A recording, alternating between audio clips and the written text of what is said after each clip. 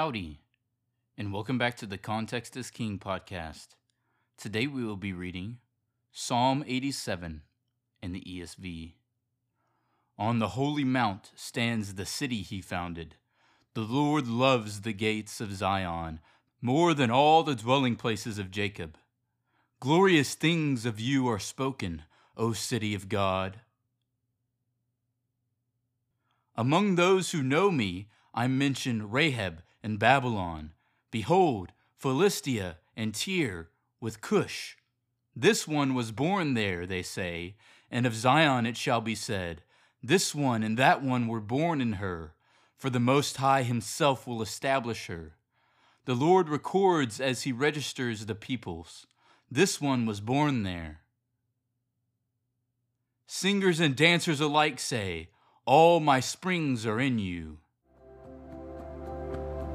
Thank you for listening to the Context is King podcast. Make sure to leave us a review so we can get more people to listen to the Bible.